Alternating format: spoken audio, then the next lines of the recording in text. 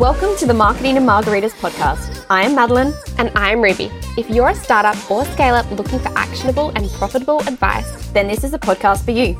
we will give you a taste of our proven insights and strategies that we've applied to hundreds of businesses to help them grow, scale, and succeed.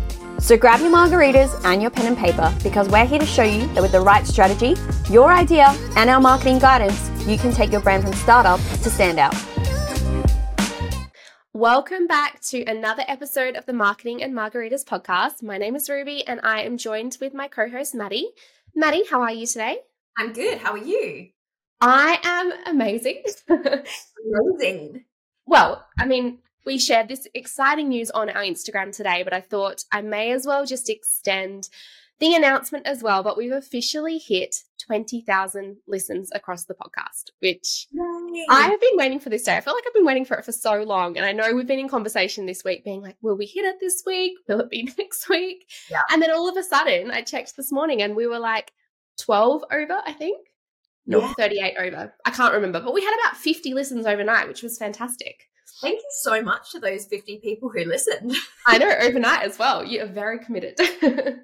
But we just want to say a huge thank you. I know we said it last week with our birthday episode, but thank you so much for every single person who listens, who follows the podcast, who shares on their stories. It really does help us to help you even more. I mean, we absolutely love delivering this podcast every single week, and it just makes such a big deal to rank in the top 30 podcasts in Australia for marketing and also to hit big numbers and milestones like this. So a massive thank you.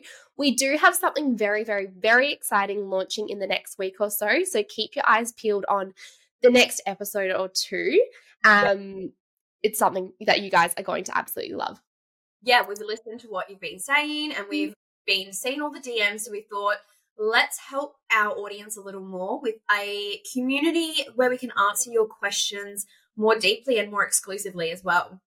Oh, I'm so excited. Well, let's jump into today's episode because it's a good one. It's one that I am so passionate about. It's one that comes into my DMs all the time and what I speak with a lot of clients about.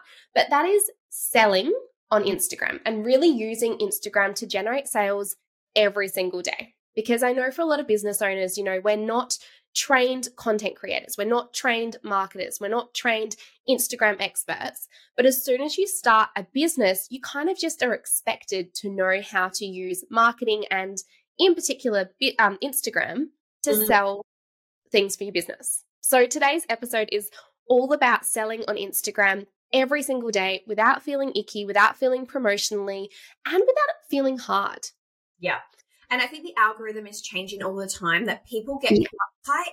They get really caught up in like, oh my God, it's changing. Should I be doing more reels, more carousels? But really the essence comes from the core things we're going to talk about today. And it doesn't matter what format you put them in, whether it's a reel or a carousel. If you're following what we're about to explain, you should really see the impact of your Instagram. Am I right? Totally. Yeah. And not even just Instagram, like you can use this strategy across any platform that you're on.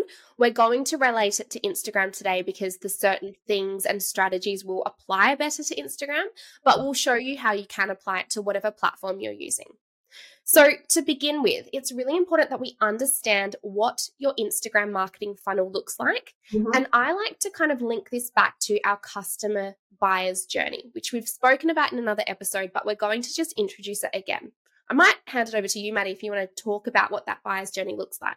Yeah, absolutely. So we have 5 stages of the customer journey. You may have already heard about these, I'm sure, but we have the awareness stage. So really obvious. People aren't really aware of their problem right now. And we'll go into a little bit more detail as we go through these. Consideration. So, now they're aware of their problem. They're considering some options that can help them with their problem that is out there. Conversion. Converting to the solution that you offer as a business owner. Then we've got retention, because I think people forget this stage of the journey. They're like, woo, got the conversion. Now I don't need to do anything else. Later, mate. But this is probably one of the most important ones. And today we're not going to go into huge detail about this. Maybe an episode on retaining customers. Yeah. A good one.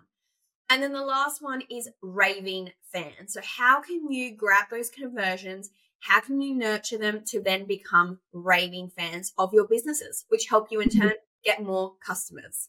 Yeah, it's almost like the word of mouth. And I do find that raving fans can also come about in the awareness consideration phase. Like you always have those people that won't ever buy from you and they'll still be your number one biggest fan. And I actually don't have a problem with those ones. They still play such an important role in your business. I'm sure everyone can think about those people that just comment on all of their stuff, reply to their stories. They just shout them out all the time. And you're like, why have you never bought from me? But some people just never will. Like it's just not in their foreseeable future that they're going to purchase from you, but they still support you. So it could be like a friend or a family member. It could be just somebody that stumbled across your business that loves your values and your ethos. But they still play such an important part because of that word of mouth, because of the referral side of things as well. And remember that people can stay in that consideration stage for a really long time. Like Ruby's saying, in that awareness and consideration, but it could take up until 3-4 years to become a converter. So we've always got to be considering that we've got people in our buyer's journey continuously in these stages. So we have to make sure we're nurturing them at each funnel stage. Totally. And a big thing that I see is that people just focus on one.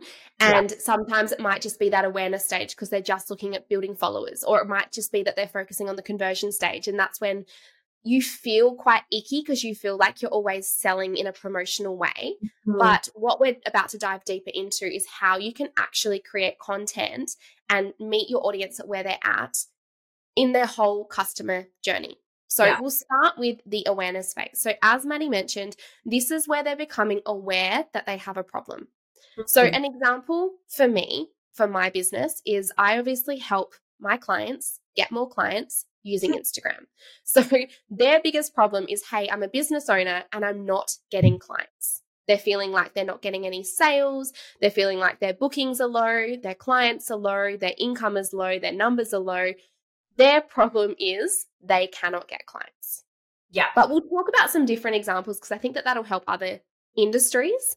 Do you have an e-com example? I was thinking because I do have a lot of beauty clients and I feel we do have a few that listen here.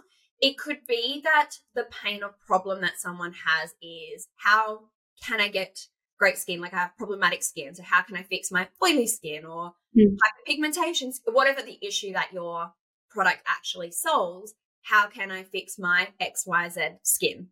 Yeah. Is a pain point. And I was going to say, it's important to know all of your audience's pain points. So, you know, if you are a skin clinic, you might treat acne prone skin, you might treat, anti-aging skin, like all different skin conditions. They are all separate pain points. So I think that's really important to note. And it could even be more feeling confident in your skin. So a pain point someone has is just not feeling confident. That is a pain point that they have. Totally. Feeling like they can't just step out of the house without any makeup on. That is a pain to them. Yeah.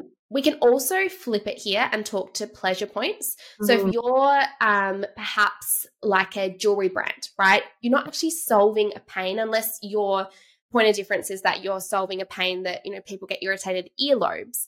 But the pleasure point would be, how can I actually pair this with my outfit? Or how can I find an earring that is so different to what everybody else around me has? Or how can I find an earring that really is the standout piece of the outfit? Whatever it might be, you can actually focus on a pleasure point.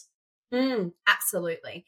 And I want to just touch on awareness in general, because you've got to really understand your niche as well. Like some people might have I'm trying to think of an example, but a niche that the awareness of a pain or problem is not really notable. So you might give a bit more education on the pain point. So you've got to really think about that even though your audience may not even be aware of the problem that they have, they might not be aware of the problem at all. So you've got to really understand the awareness of the problem in the wider community. How much in-depth information do you have to give on it? Oh, absolutely. And I found this when starting my business because I really wanted to help business owners transition to an online space. Yeah. And so I was starting to deal with a lot of business owners, especially PTs or nutrition coaches or naturopaths that were taking on clients in person. Yeah. They had no idea that they could transition that online. This was pre-COVID, mind you. And so, you know, post-COVID, everyone's online now. But at the time, I was educating them on the fact that their pain was that they weren't online and that there was this whole other space of actually running your business online. You could work with people all over the world. You could save lots of cost without having your rental space.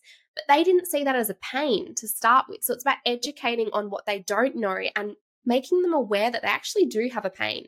And that's our job as well, is to actually educate on the awareness of that pain. Or Pleasure Point is probably another one here. Yeah. Educating them on the awareness of this new thing that will make their life even better. Yeah, absolutely. Mm-hmm.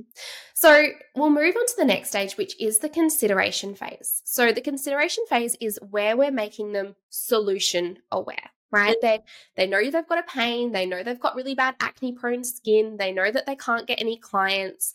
So what's the next step? They're starting to consider the options that are available to them. So for me, my clients can't get their own clients. They can't get bookings. My solution to them is, hey, why don't you use Instagram to get clients? So I'm now starting to educate them on why Instagram is such a great solution for them. And so all of my content is going to be around how Instagram can support them to increase their bookings and increase their revenue and ultimately get more clients. And with beauty, you could be like, how can I not age gracefully? Age gracefully. Gracefully. How can I age gracefully? So some solutions out there might be, first we can start with products, your vitamin C, anti-aging serums. Or it could be that they're looking at solutions such as going into a beauty clinic and getting an actual treatment done that does something beautiful to your face. I don't know what the treatments are called. It's almost like educating them on like skin needling. Like we offer this machine, skin needling. It helps for X, Y, and Z. Yeah, absolutely. Or we have this vitamin C serum that we've noticed decreases wrinkles in 30 days, educating on that. Yeah. So it's what your solution is and how you can actually educate on the solution and why it's going to be a great solution for them. So it's not, I think this is a really important note to make. It's not your business and it's not your offer.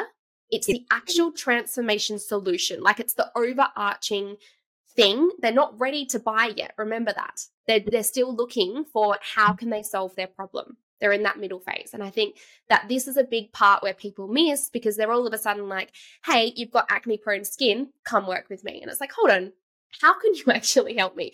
How are you going to solve that problem? This is the glue that kind of brings everything together. Yeah, absolutely. A few of my skin clients that we have, like they have products, what we'll do is like, do you suffer from hyperpigmentation? And then we'd do like, say, a post where it's all the solutions and foods and everything that can help with hyperpigmentation. So that's a consideration stage that they want to fix their hyperpigmentation with all these solutions. But we're not saying we do them all. We're just saying these are the solutions that can help with fixing this problem. Yeah. Yeah. So, love that. Yeah. There's a solution out there. There's a mix of things that can help with their product problem. And we're not necessarily all those solutions, but we definitely fit into them. Totally.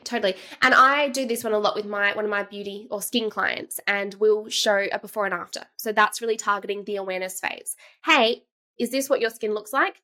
This is what we can do. How do you do this? Well, we've got this incredible skin machine called the Morpheus machine. Oh, what's that? Ask lots of questions, educate on what the machine is. Hey, if you're actually interested, here's the link to book in for a consultation with us. And that's that conversion phase. So you can kind of see how that journey works through there as well.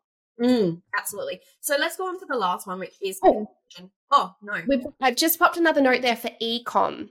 Oh. So for e-com, because this could be hard to kind of think of some ideas, consideration can also be connection content. Yeah. And so connection content is where we're building trust with our audience and building that connection and extending it further from just what we do. And what I like to use is user-generated content for this area as well.